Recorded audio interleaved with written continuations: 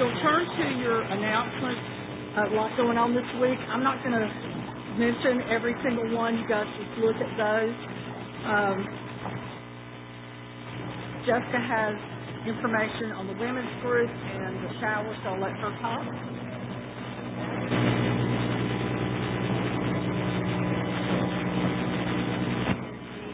The baby shower for Adam. Women need to like we have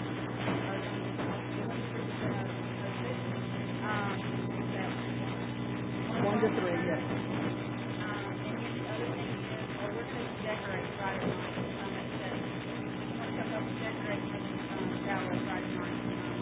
So it's holiday. Women's group meeting is next Monday. Katie and Bonnie are program for a name. Like you can, that's at 7 o'clock on Monday night at the fellowship hall. And we have some things that we are discussing as a group and are trying to continue doing. So if you would like to come and do that,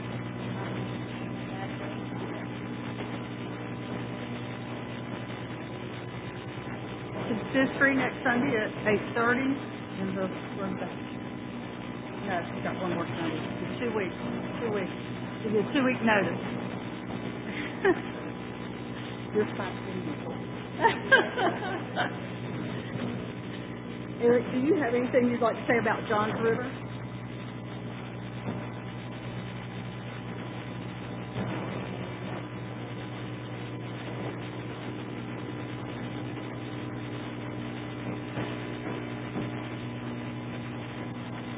You'll notice that's May 5th through the 7th. 2 weekends away. Okay. Are there any other announcements? Okay.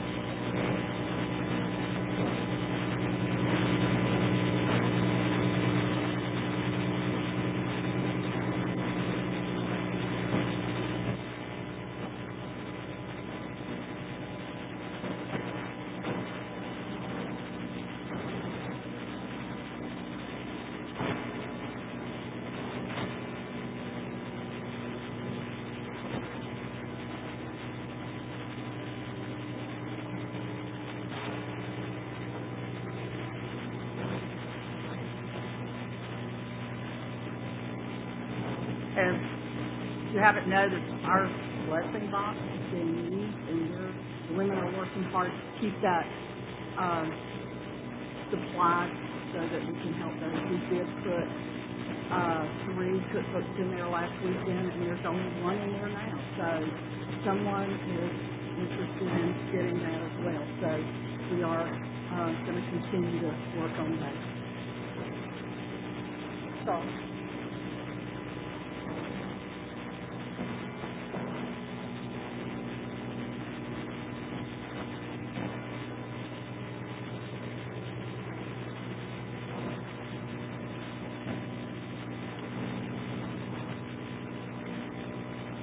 If there's nothing else, we'll go with our morning praise scripture from Psalm 76. God is honored in Judah. His name is great in Israel. Jerusalem is where he lives. Mount Zion is his home. There he has broken the fiery arrows of the enemy, the shields and swords and weapons of war. You are glorious and more magnificent than the everlasting mountains.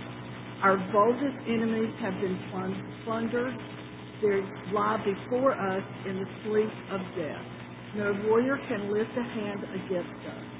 At the blast of your breath, O God of Jacob, your horses and chariots lay still.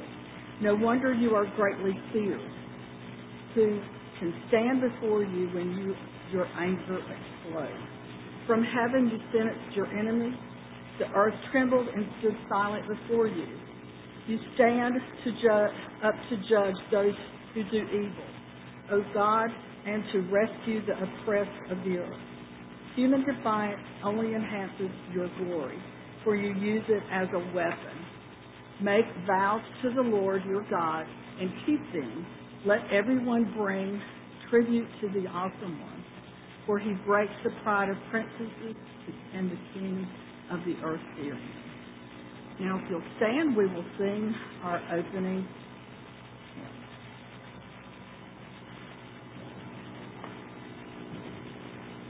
668.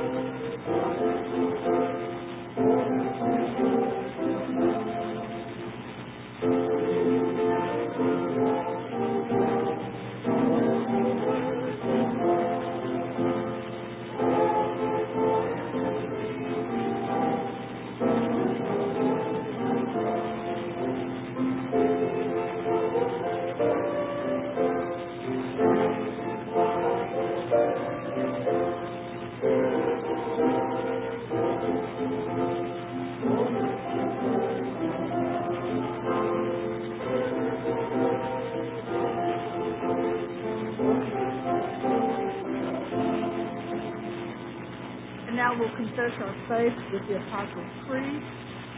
I believe in God, the Father Almighty, maker of heaven and earth, and Jesus Christ, his only begotten Son, our Lord, who was conceived by the Holy Ghost, born of the Virgin Mary, suffered under Pontius Pilate, was crucified, dead, and buried. He descended into hell. The third day he arose again from the dead. He ascended and sitteth on the right hand of God the Father Almighty.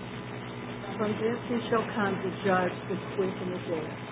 I believe in the Holy Ghost, the Holy Catholic Church, the communion of saints, the forgiveness of sins, the resurrection of the body, and life everlasting.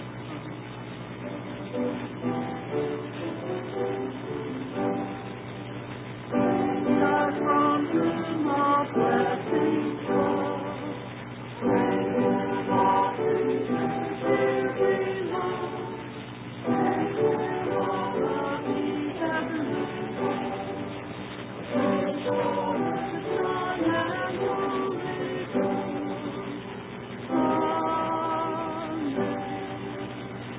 you may be seated. Steve will come for the capital song.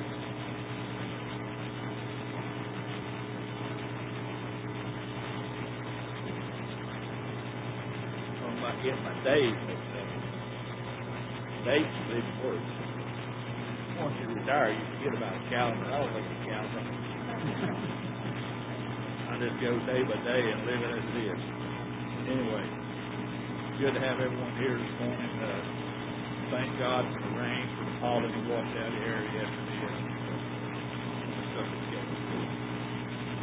Anyway, it's time for a capital fund. For anybody visiting that's not aware, we do this before Sunday. Money collect for the upkeep church ground. But we got a little bit in it going right now, but I'm sure the trustees will find some way to do something to do. Keep us in mind. I'm going to read Psalm 1. I'm going to read Psalm 113. Praise the Lord. Praise those servants of the Lord. Praise the name of the Lord. Blessed be the name of the Lord from this time forth forevermore. From the rising of the sun to its setting, the name of the Lord is to be praised. The Lord is high above all nations, and His glory above all heaven. Who is Lord our God, who is seated on high, who looks far down on the heavens and the earth. He raises the poor from dust, and lifts up the needy from the ash heap, to make them sit with princes and the prince of His people. He gives barren women a home, making her joyous mother of children. Praise the Lord. The grass withers and the flowers fade, and the word of the Lord is good.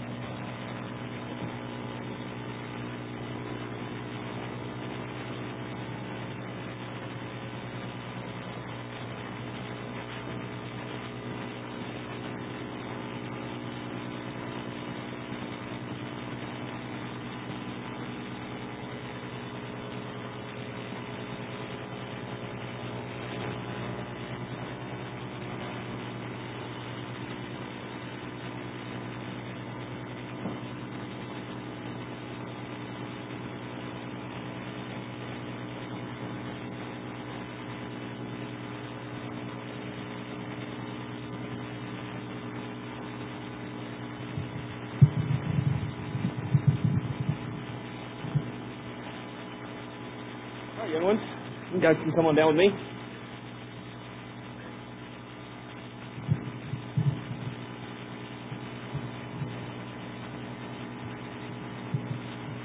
How's everybody doing? Good. You have a good weekend? I'm going to say something that I bet is true, actually that I know without a doubt is true for each and every one of you. You ready? You came to church here this morning with your family. Is that right? Yes? How do I know that? Because you can't drive. Yep. Maybe, but did you?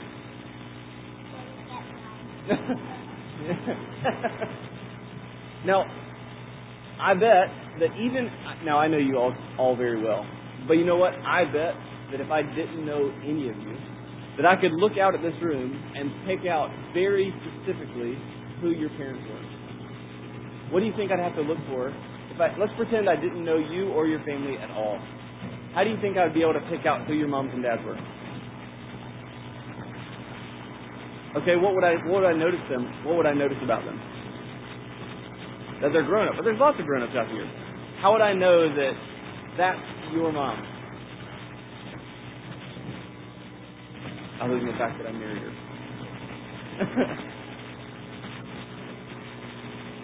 Yeah, Nora's red hair, right? I could look at Nora, and then I could look at her mom and say, you know what? That's got to be yours. Right? Because you look like your moms or your dads, don't you? I bet there's something about you. Yep, exactly. There's something about you that makes us think of your parents. It might be your eyes match the color of your dad's, or your hair matches the color of your mom's, but there's something about the ways that you look that looks exactly like your mom and dad, right? Well, in Romans 8 this morning, we are talking about how we as Christians have been given the spirit of adoption. What does adoption mean?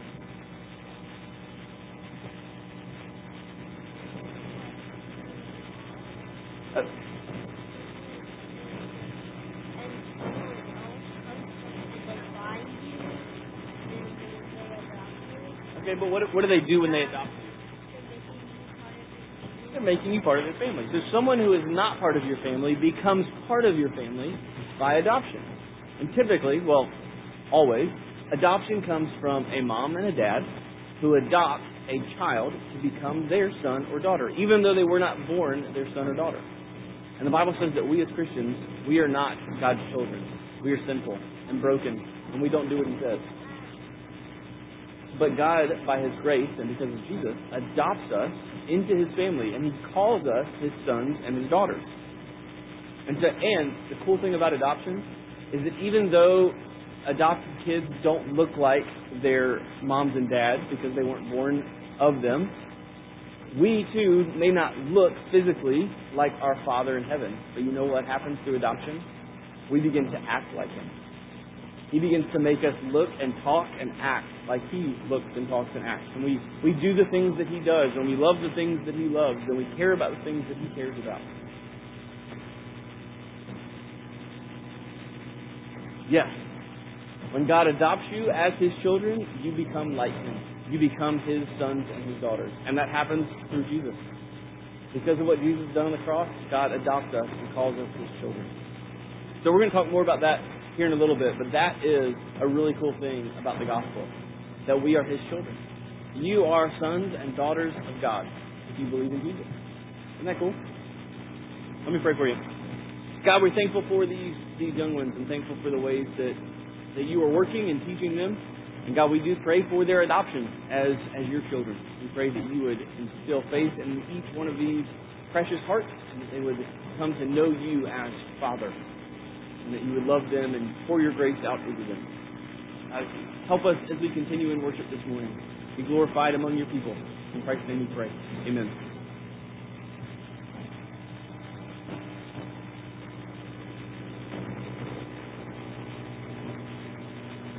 Children are going back to their seats. You'll stand. We'll sing Amazing Grace 422.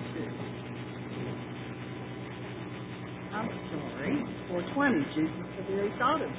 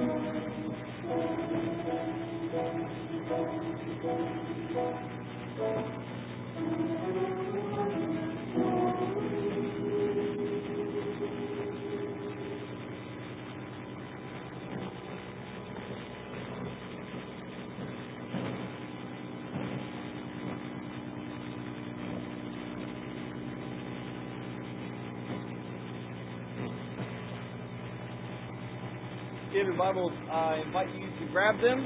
Grab a blue one on the end of your pew, or maybe an app on a device you brought with you. Whatever you prefer, grab a Bible so we can see and read God's Word together this morning. We will be in Romans chapter 8 once again this morning. This is one of those chapters within this series, and maybe if you've been with us for a while now and have heard my preaching style or the way that we move through books, inevitably it never fails that when we hit a certain chapter, a certain point in each one of our books, that just jumps off the page, and we slow down our study, we sit deeply and meditate deeply on the truth of this passage, and we just sit in it. In Romans 8, there's no greater chapter for us in the book of Romans to slow down and to sit in and just read and reread and read again as we study God's Word together. So we have been in Romans 8 now for about 3 weeks. And this morning we are looking specifically at verses 14 through 17. But what I want to do is read to you going all the way back to verse 1 of chapter 8. Because it's connected, it's contextual, it's for your good. And something for us to read and celebrate together. So let me read to you God's Word. This is beginning in Romans 8, verse 1. Paul writes, "There is therefore now no condemnation for those who are in Christ Jesus. For the law of the Spirit of life has set you free in Christ Jesus from the law of sin and death. For God has done what the law, weakened by the flesh, could not do. By sending His own Son in the likeness of sinful flesh, and for sin, He condemned sin in the flesh, in order that the righteous requirement of the law might be fulfilled in us, who walk not according to the flesh, but according to the Spirit. For those who live according to the flesh set their minds on the things of the flesh, but those who live according to the Spirit set their minds on the things of the Spirit.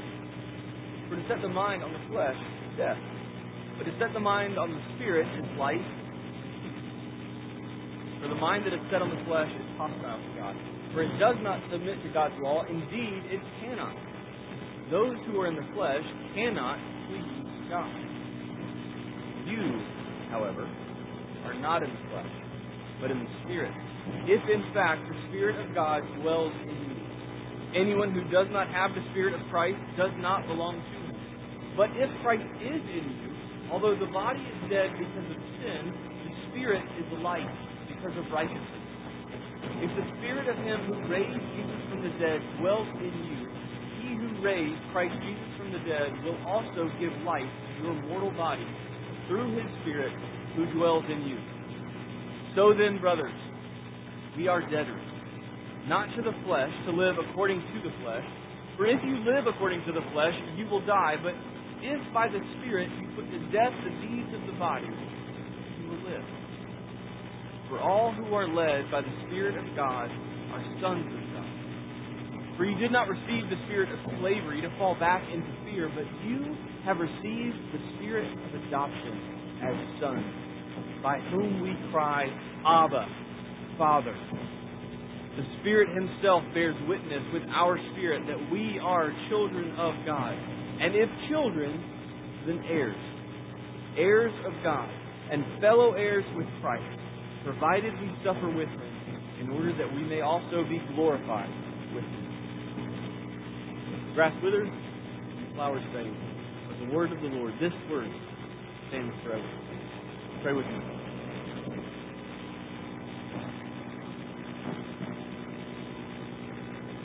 Father, by your Spirit, we call you. So we call you Father. We come and we ask you to help us. Help us this morning as we study your word. As this book is open, may our hearts be open as well. May our eyes be open. May we open. May we rest.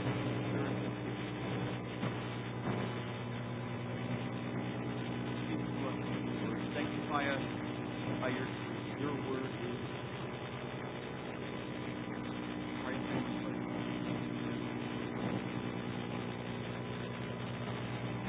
since we've been here in Romans 8 for several weeks now, I thought it might be helpful to give sort of a brief recap of what I've just read and kind of what we've seen so far, because I believe it will help us understand the passage, the verses that we are zeroing in on a little bit more in detail today. In our first week here in this study, it was Palm Sunday, and I brought to your attention this entire chapter, this entire 8th chapter of Romans is really about one theme, and that theme is assurance. This is a chapter without command, it is without imperative, it is nowhere do you find in this chapter Paul telling us you must or you can't. It is simply a chapter of you are. These are the assurances that we are given in Christ. And so we began that first week with an assurance of salvation. That there is therefore now no condemnation for those who are in Christ Jesus. That both today and forever, you never have to worry about God punishing or condemning or judging ever again. Because God has already condemned your sin in the flesh of Christ. It's been dealt with. It's been judged. It's been condemned. And it does not need to be condemned again. On Easter Sunday, we looked at the assurance of life that the Spirit gives us, that He brings to those who are in Christ Jesus. The same Spirit that raised Jesus from the dead is the Spirit that now dwells within you, believers. And He gives life to you today, and He will one day give life to your mortal body. That even though you die, Christ, the same Spirit that raised Christ from the dead, will also raise you from the dead. And then last week we took a brief pause out of this assurance discussion because I wanted to zero in and focus heavily on verses 12 and 13 and what it means for us as believers to live by the Spirit. And if you're with us, I referenced John Owen's famous words that we are as Christians to be killing sin, or sin will be killing us. And so we focused on putting to death the deeds of the body by the Spirit. Now this morning, as the passage of Paul continues, we build on this idea of assurance. I want you to see this morning, you can see the title of the sermon in the bulletin. It is this assurance of belonging. That as Christians, you are not on your own. As Christians, God does not save you and then say, best of luck to you. Hope to see you at the finish line. But when He saves you, He adopts you. When He saves you, He calls you His child. And as a child, that comes with certain rights and privileges and blessings that only a child can claim. That you are not just a believer. That you are not just a Christian. That you are not just an individual. But you have now a family. That you now can belong in the house of God. Because He brought you in and called you in. And as we're walking through this passage, what I want you to see, there's really sort of, if we imagine this passage like a garden walkway, there are really 3 stepping stones of this passage that we can guide us through our discussion this morning. And so the 3 stepping stones are simply 3 phrases. First is led by the Spirit. Second is adoption as sons. And third, it is heirs of God. These 3 stepping stones will sort of guide and frame our sermon this morning, how we approach this passage. So let's just take them one by one step at a time. First stepping stone is led by the Spirit. It's a phrase that you probably have heard before, may even hear often from believers. And we often think of this phrase to be led by the Spirit. And maybe you've heard someone, I really felt the Spirit leading me to tell you this. Or I really felt the Spirit leading me to give you this or to do this for you. When we talk about this all the time, the Spirit leading us and guiding us. And I do believe the Spirit can and does work in that way. He leads to people like that at times. But I do not believe that that's what Paul has in mind when he says, for all who are led by the Spirit are sons of God. And here's why. Yeah, I believe that the Holy Spirit is by far the most misunderstood person of the Trinity. And and he is one of the most overcomplicated, most subjective doctrines of biblical truth. We have taken the person of the Spirit, the same God as the Father and the Son, and we have reduced him to a feeling.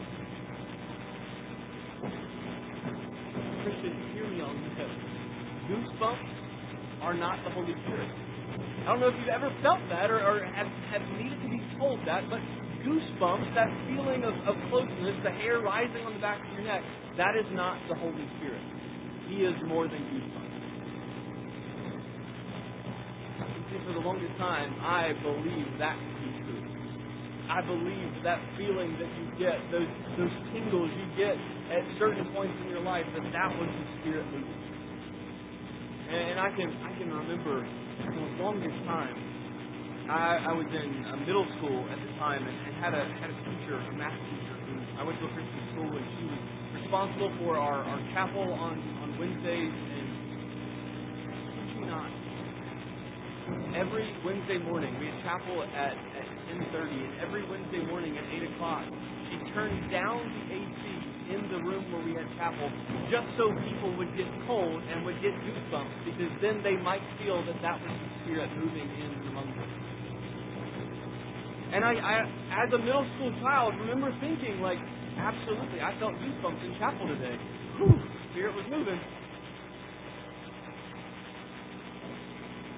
When we believe that the Spirit is this feeling, this goosebumps, whatever feeling comes with it, what happens is we will pursue that feeling over and above.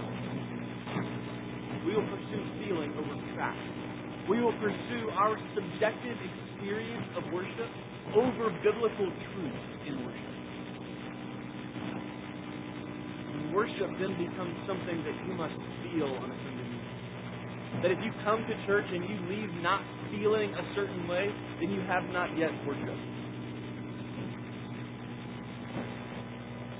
Worship is then becomes not something you must know or believe. Worship then becomes not truth that is proclaimed. Worship becomes how I felt at the end of the day, or at the end of the Sunday. See, when we pursue a feeling and we call it the Spirit, we then twist everything about our time together here on Sunday morning. We contort ourselves to make sure that we get that feeling before we leave here. Then, in a worst case scenario, as a pastor, then my job is not to proclaim to you truth. My job is not to proclaim to you what God's Word says. My job is to make sure that you feel. That you feel a certain way before the service. You know how dangerous that is if that's what we believe worship to be? How exposed we are to manipulation, to abuse, to lie, when we are pursuing a feeling of truth.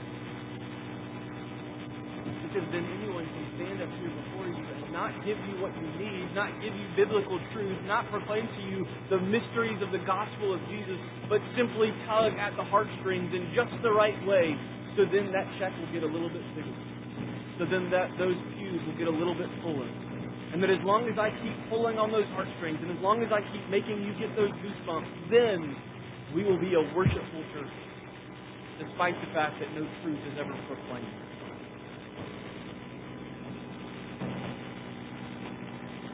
Feelings can be manipulated, they can be twisted, they can be distorted, and used to whatever ends the people controlling them want them to go.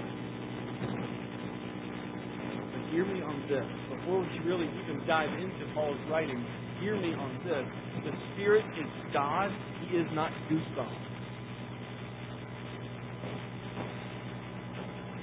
You see what Paul has in mind as he's writing these verses, as he's writing the verses 14 through 17, they are filled with allusions, with images of the Exodus in Egypt. And there's so many similarities and comparisons to be made of what Paul is trying to point to. And so if we want to understand what he means by led by the Spirit, we need to go back to the Exodus first.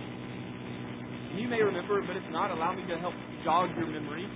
In the book of Exodus and in the book of Numbers, we see the story of how God saved Israel from slavery in Egypt. Where we see the 10 plagues, the Passover, the 10 commandments, the miracles of manna and water from the rock, this following through the wilderness to the promised land, all of it. I mean, if you were to make a greatest hits album of the Old Testament, you would spend 8 out of the 10 greatest hits in these 2 books of Exodus and Numbers. They're there. It's what it's about. It's what defines the Old Testament people of God. And as Israel left Egypt, God had promised to bring them to their promised inheritance, the promised land of Canaan, where they would reside, and that He would be with them as their God, and they would be His people. But in the days before GPS and the days before Waze, God's people didn't have maps to know how to get to Canaan from Egypt. And so instead, God promised to not let them figure it out on their own, but that He would lead them. That He would take them by the hand and go before them and show them where they were to walk and where they were to go. It says in Exodus that God was afraid that if they went through the land of the Philistines, that they would see war and be afraid and run back to Egypt. So instead, God sends a pillar of cloud during the day and a pillar of fire at night to lead them through safe passages.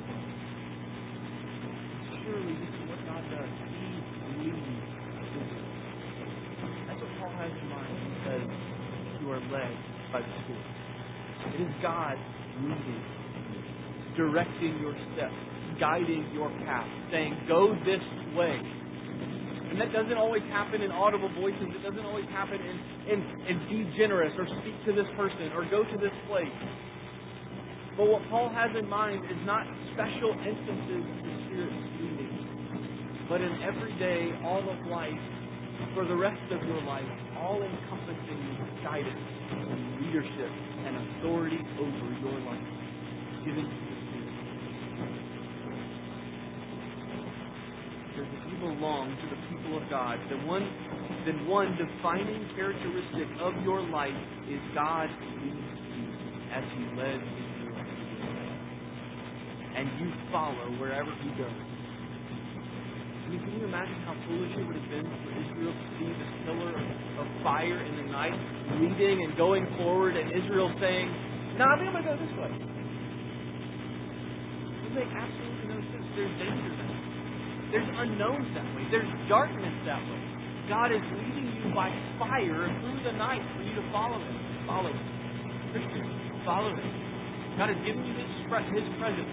Better than a pillar of cloud, better than a pillar of fire, but it is His presence, His Spirit dwelling within you, directing, guiding, transforming, changing. Before you go outside today, looking for that cloud to leave you. Before you're walking around in the woods at night waiting for the pillar of fire to show up and show you the way back, do not do that. You have a physical and real presence of God dwelling within you. And this presence, this leading that He does, is more than just direction. God does not just tell you where to go, whether through audible sound or through being led by the Spirit means that your entire life is subjected to and submitted to the Spirit of God who dwells within you. Sometimes you can put a guiding thought to speak to someone about Jesus, to give money to help the needy, to give encouragement to someone that is around you, to do something kind and thoughtful. At times, yes, that is how the Spirit is. But most of the time, this led by the Spirit that Paul refers to, it looks like everything that Paul has already described. I mean, just go back with me. Turn the page back. Go back to verse 1. Walk through this passage and look at the things the Spirit does. This is what it means to be led by the Spirit. Verse 2. The law of the Spirit of life has set you free from the law of sin and death. This is what He does. He sets you free from sin and death. Verse 5 and 6. For those who live according to the flesh set their minds on things of the flesh. For those who live according to the Spirit set their minds on things of the Spirit. So second thing the Spirit does if you lead you is by setting your mind on the things of the Spirit. And what comes as a result is verse 6. To set the mind on the flesh is death, but to set the mind on the Spirit is life and peace. Verse 9. You, however, are not in the flesh, but in the Spirit, if in fact the Spirit of God dwells in you. Anyone who does not have the Spirit of Christ does not belong to Him.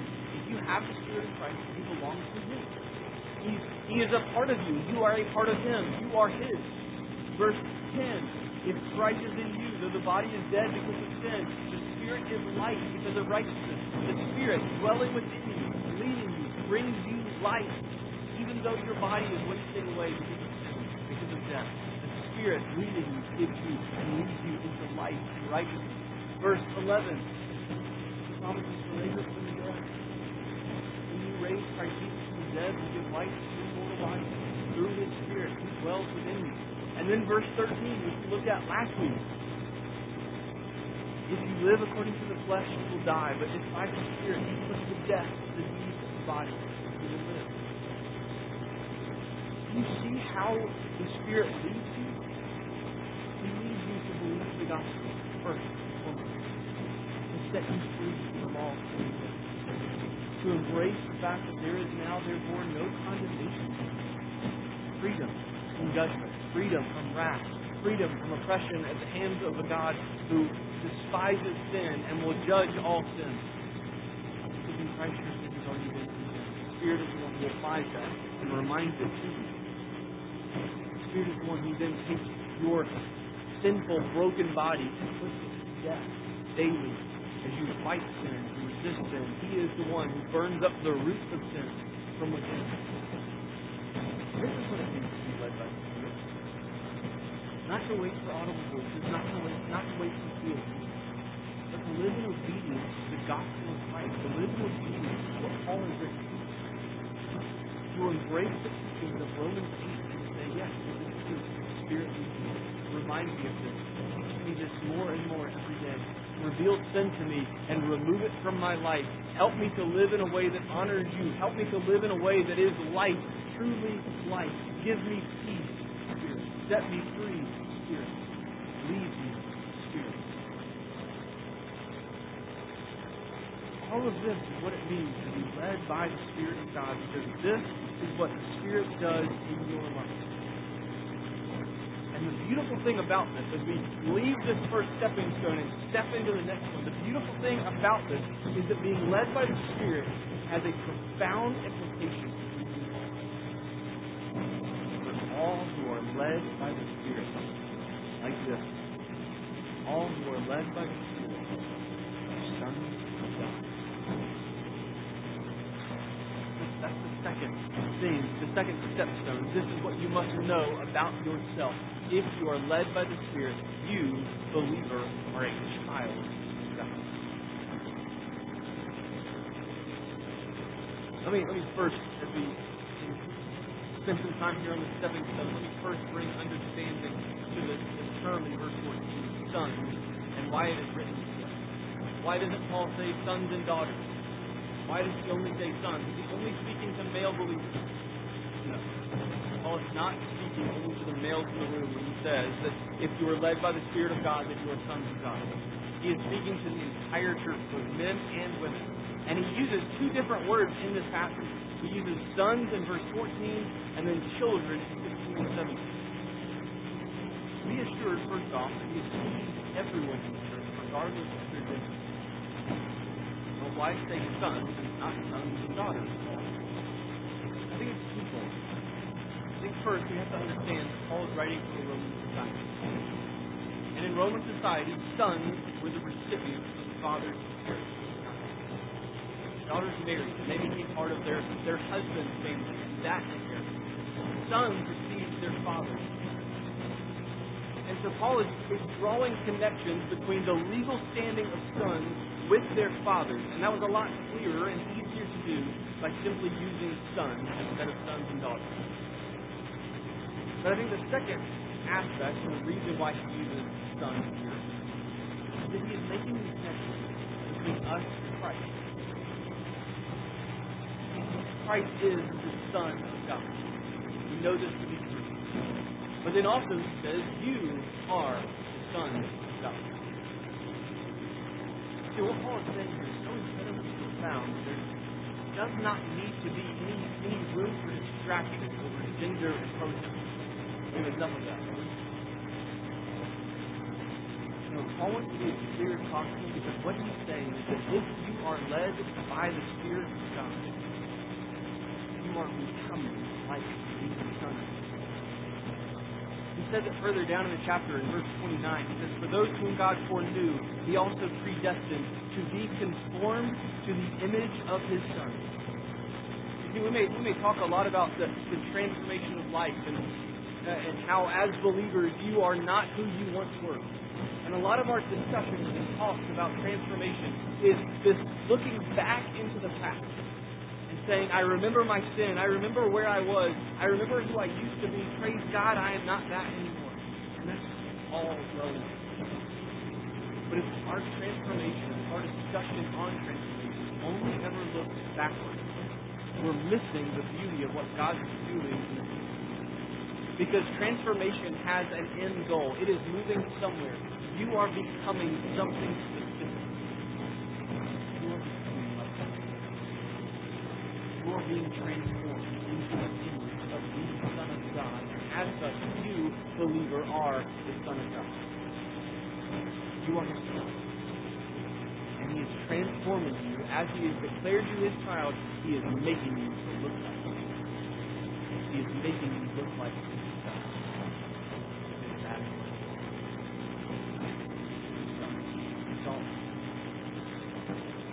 Now let me show you three ways that three reasons it matters. Why does it matter if you understand that you are a child of God, if you are a son or a daughter of Jesus? First, talk about it on children's stories. Children look and act like their parents. Don't they? And we don't have to go very deep into this for you to see this. I remember when Eddie was born, and my firstborn son, my firstborn child, I was overwhelmed and anxious but excited because there he was.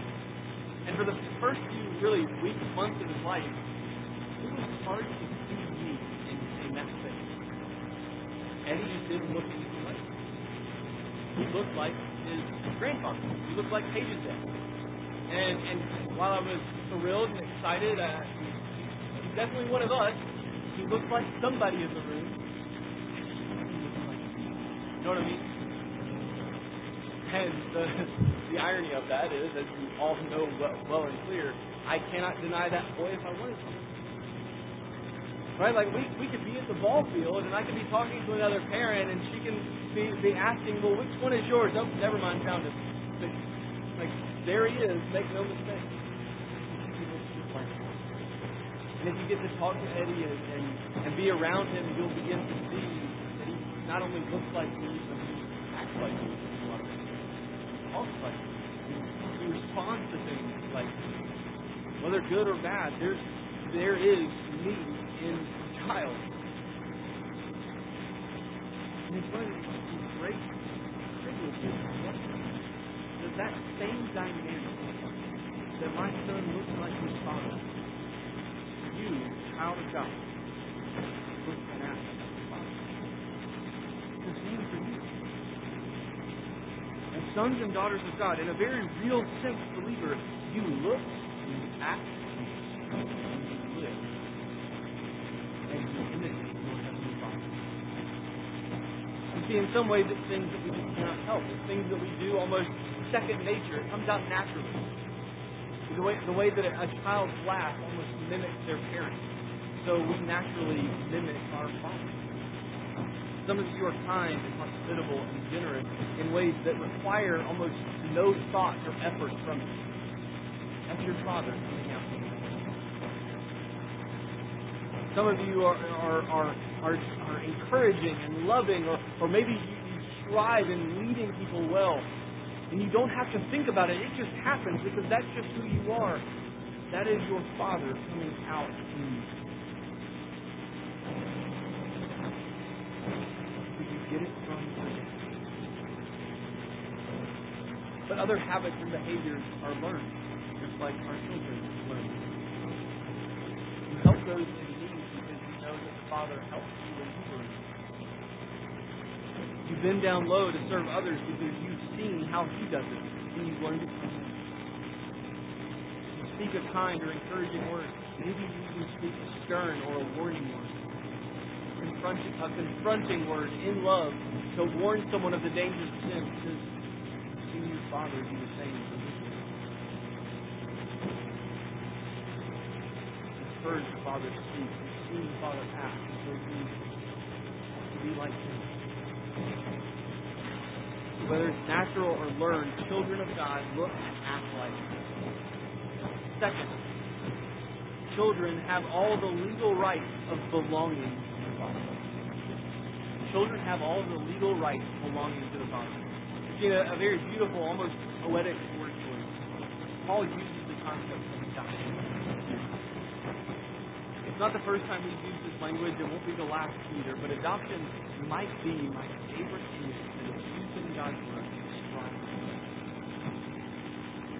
The Roman world was very familiar with adoption. It was a common practice, much like it is today. But consider just for a moment what adoption is. Just like we ask our children. When you adopt someone, you are legally declaring that this child, who does not biologically belong to you, is now yours. And has all the legal standing, all of the rights and privileges of being your biological child, even though they are.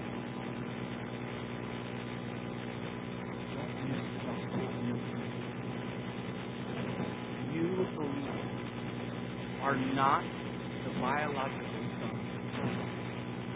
You were not born in Egypt. You were born in Africa. You were born in orphanage. You were born broken, rebellious, wicked, and evil. And yet, your heavenly Father has come to pull you out of the ditch that He found you, and has brought you into His home and declared to you, you are not here as a slave, you are not here as an employee, you are not here for a limited time. And as my child, you now have all the rights and privileges and legal standing as a child of God. The world, the law, the court, anything will forever look at you and say,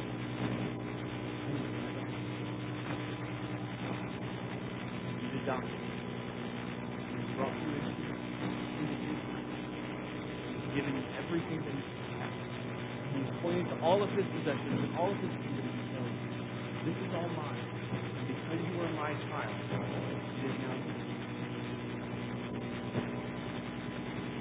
Paul drives home this point in verse 15. He drives home by using this comparison between a son and a slave. And he says, you did not receive the spirit of slavery to fall back into fear, but you have received the spirit of adoption as sons. So God doesn't bring you into His house to work off your debt. That's not adoption. That's employer. He doesn't say, I'll feed you and I'll give you a roof over your head, but you're going to pay me back for it. Nope. You are not a slave. Slaves fear their master. Slaves fear judgment. Slaves fear punishment when they make mistakes. Sons are not. Son is a son is a son. And no matter what that son does. There is nothing that a child can do to make them no longer their parents' child. I have this conversation often with my own kids. There is nothing you can do, whether good or bad, that will ever make you not like God. That's what God says to you. There is nothing you can do, whether good or bad, that will ever make you not like God. You will forever be my son, my daughter. And it's funny because, as a parent, I never really thought that would have to be a conversation that I needed to have, especially one that I needed to repeat. telling your children that there's nothing you can do that will make me love you less, and there's nothing you can do that will make me love you more. My love for you is my love for you. You are mine. And so often, even as believers, we return to the Father and we fear His love changes. It was rough there. I don't know that He's going to love me so much. Today was a really good day. Maybe God's going to love me even more today. I did all this great stuff.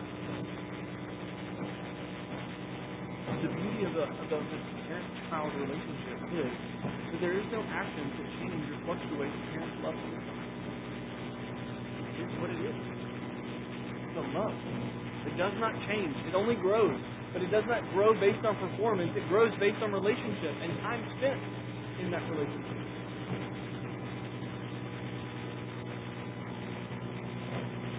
Because we so often as Christians live in God's house as if we were slaves. I'm here, but I've got a debt to pay. So I'm working it off as we go along. I'm serving. I'm cleaning. I'm doing whatever needs to be done because God has hired me and He's brought me into His house to do just that. And as long as I keep going and as long as I keep doing, He won't kick me out. And I'll be okay.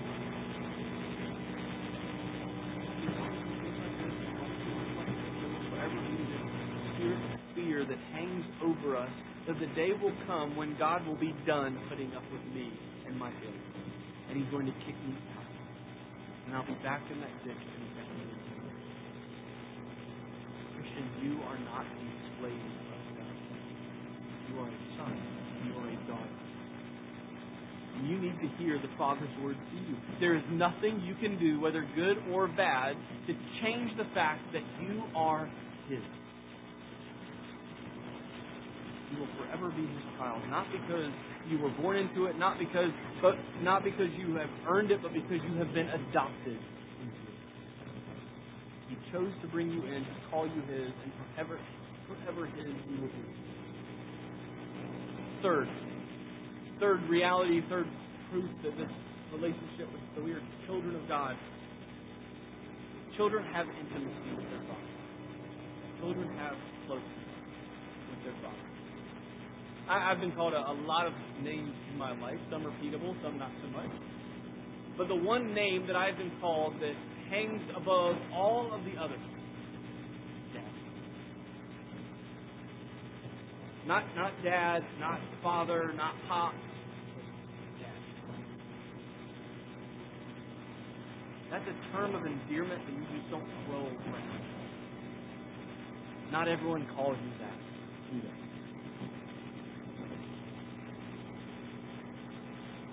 I mean, whether you're a parent or not, you are a child of someone, and there's at some point in your life you have used that word to describe someone, to call for someone. And they may still be a part of your life, they may not be.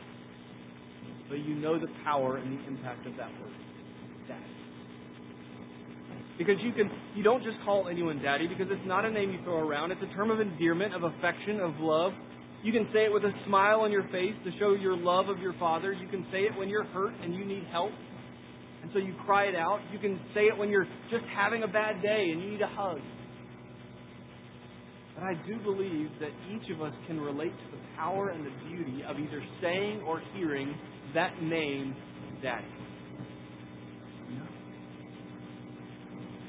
Look at verse 15.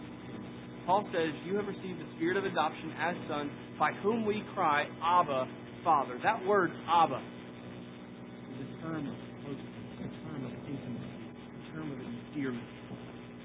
It is a name that only sons and daughters use of their father because it means Daddy or Papa. See, because you are His son, because you are His daughter, you have this intimate, close relationship with the Father that you didn't have. But because He has adopted you and because He has brought you in, not as a slave but as a child, you have the right and privilege and blessing of looking at the God of the universe, the Alpha and the Omega, the King of Kings, the Lord of Lords. You have the privilege of standing before Him and saying,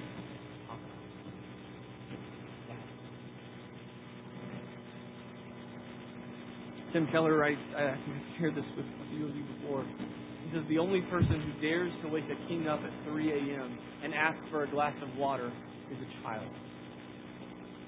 You have that kind of access.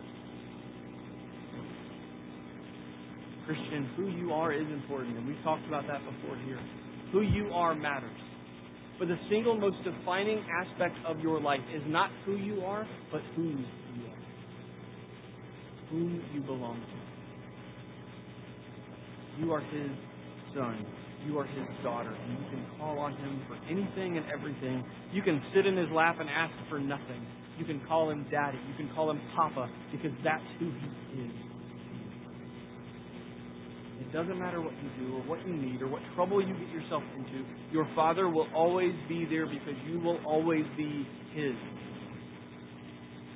He has adopted you and embraced you, and nothing you do can ever change it. You are His child, if you are led by His Spirit. Third, quickly, last step, heirs. Heirs of God. You see, while children have this great privilege and this intimacy today, there's also a future element that comes with being a child. The reason why adoption mattered so much in Roman society was that by adopting someone, you were guaranteeing them as share in your inheritance. Now, I may not have much when I die, but I can promise you one thing, that whatever I do have will go to my kids. As I'm sure it is in your family. Whatever you have will eventually pass down to your children through inheritance. Children aren't just children for a time and then they stop being children. Children are always children. And as such, children will one day receive everything their father has. Everything. You need to see this, believer, because you're not just a child of a random heavenly father. You are a child of the King. Which means that one day, all that belongs to the King will belong to you. His kingdom will be yours. His authority will be yours. His throne will be yours. And this is possibly the one truth of Romans 8 that is the hardest for us to grasp, the hardest for us to accept as true. No condemnation? Absolutely. That's wonderful and I embrace it. Adopted? Yes and amen. Praise God. Forgiven and transformed? Hallelujah. Heir to the throne of God? Wait a minute. I don't know that I'm quite worthy to sit on that. And you're not. Christian, you are a child of the King, which guarantees you an inheritance from the Father. All that the Father has belongs to His children, and that includes you. Paul doesn't mince words here. He says you are a fellow heir, a co-heir with Christ. Christ is the Son of the King, and He's going to inherit the kingdom.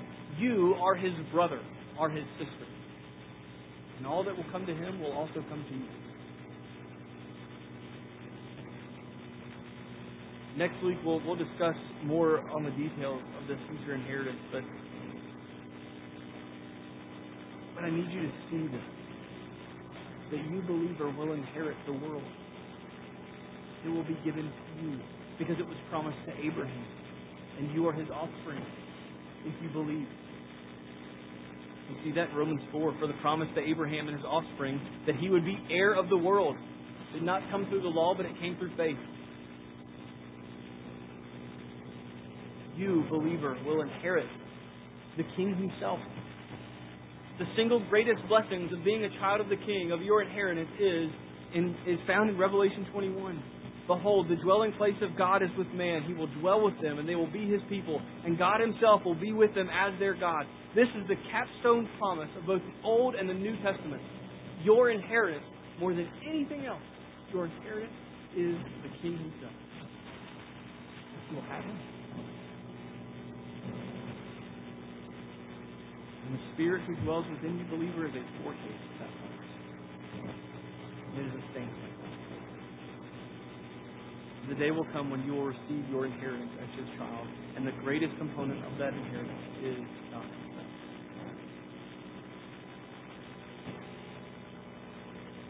And the best part about this is that in that inheritance, you will receive new, resurrected, and immortal bodies.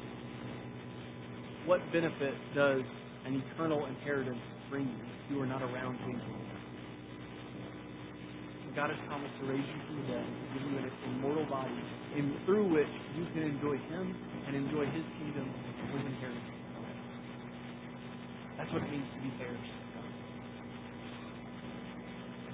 So let's just land the plane. Being led by the Spirit means being ruled in every aspect of your life by the Spirit of God. He guides, He instructs, He conforms, He teaches, He puts to death the deeds of the body. If you are led by the Spirit of God, believer, then you are a son, you are a daughter of God. You've been adopted, you look and act like Him, and you have this new, intimate, and close relationship with God that you can call Him.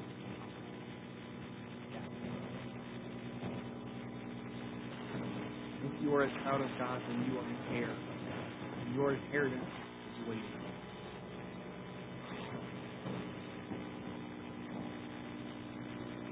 Let me ask, as we do, is this true? Are you led by the Spirit of God? Because that's ultimately where this all comes, doesn't it? If you're not led by the Spirit of God, then you're not a son of God. And if you're not a son of God, then you're not an heir of God. So where it hangs is if you are led by the Spirit of God. If you belong to Christ, if you believe in Christ, if you trust in the gospel, then you are led by the Spirit. But if not, then that invitation is open to you. Here and now, it is open. Believe, be saved, and be led. Be called a child of the King. And wait for your inheritance. Because Christian, there is a great joy in being a child of the Father. Let's live in a way that the world looks at us and says, I know who you're. Live like children of God. For such you are. Pray with me. God bless us. Help us, Father. Teach us. Teach us to live as your children, for that is what you have made us. You've adopted us by your grace. You've given us an inheritance that we wait for with eager anticipation. Help us to be led by the Spirit. Help us to live in ways that bring honor to our Father. Help us wait for our inheritance. In Christ's name we pray. Amen. Ron is at the back if you need communion. This morning, church, as we come to the table, we come thinking of what's been done in the past, looking forward to what's coming in the future. If you need the element, just raise your hand and Ron will bring it to you. But let me just encourage you here in this moment. Christian, this meal that we gather around every Sunday is a foretaste. Surely none of us looks at this and goes, I don't need lunch after this. But it is a sampling. It is a foretaste of the feast to come. And so as we gather around this table, we gather in the name of our Savior who has died for us, who has bled for us, who has been condemned for us, for our sins. We rejoice and celebrate. This is how you have been brought in and adopted. The body of Christ broken for you.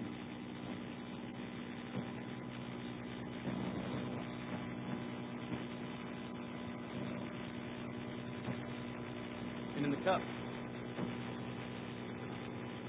is the reminder of the inheritance that's waiting for us. It's there. It's waiting. Just like every inheritance, we wait. We wait for the time to come when it will be ours. Come quickly, Lord, to the kingdom.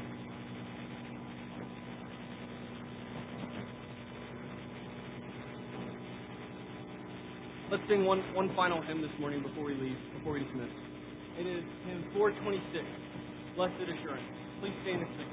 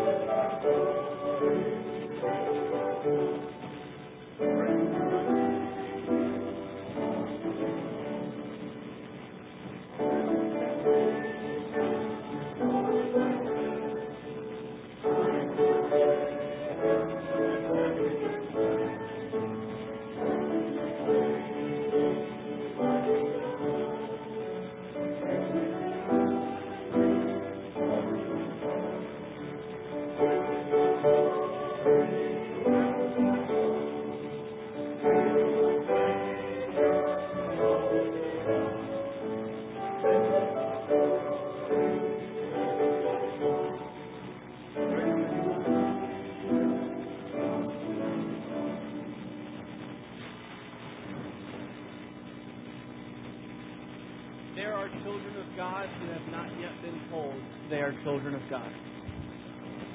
As we end every service, church, we do this saying the Great Commission. Because the Great Commission is just that. It is going and find those whom Christ has died for and purchased their forgiveness and telling them, you are a son, you are a daughter of the King. Go and do it. Say the Great Commission aloud with me this morning. And Jesus said to them, all authority in heaven and earth has been given to me. Go therefore and make disciples of all nations, baptizing them in the name of the Father and of the Son and of the Holy Spirit, teaching them to observe all I have commanded you. And behold, I am with you always to the end of the age. Go in grace.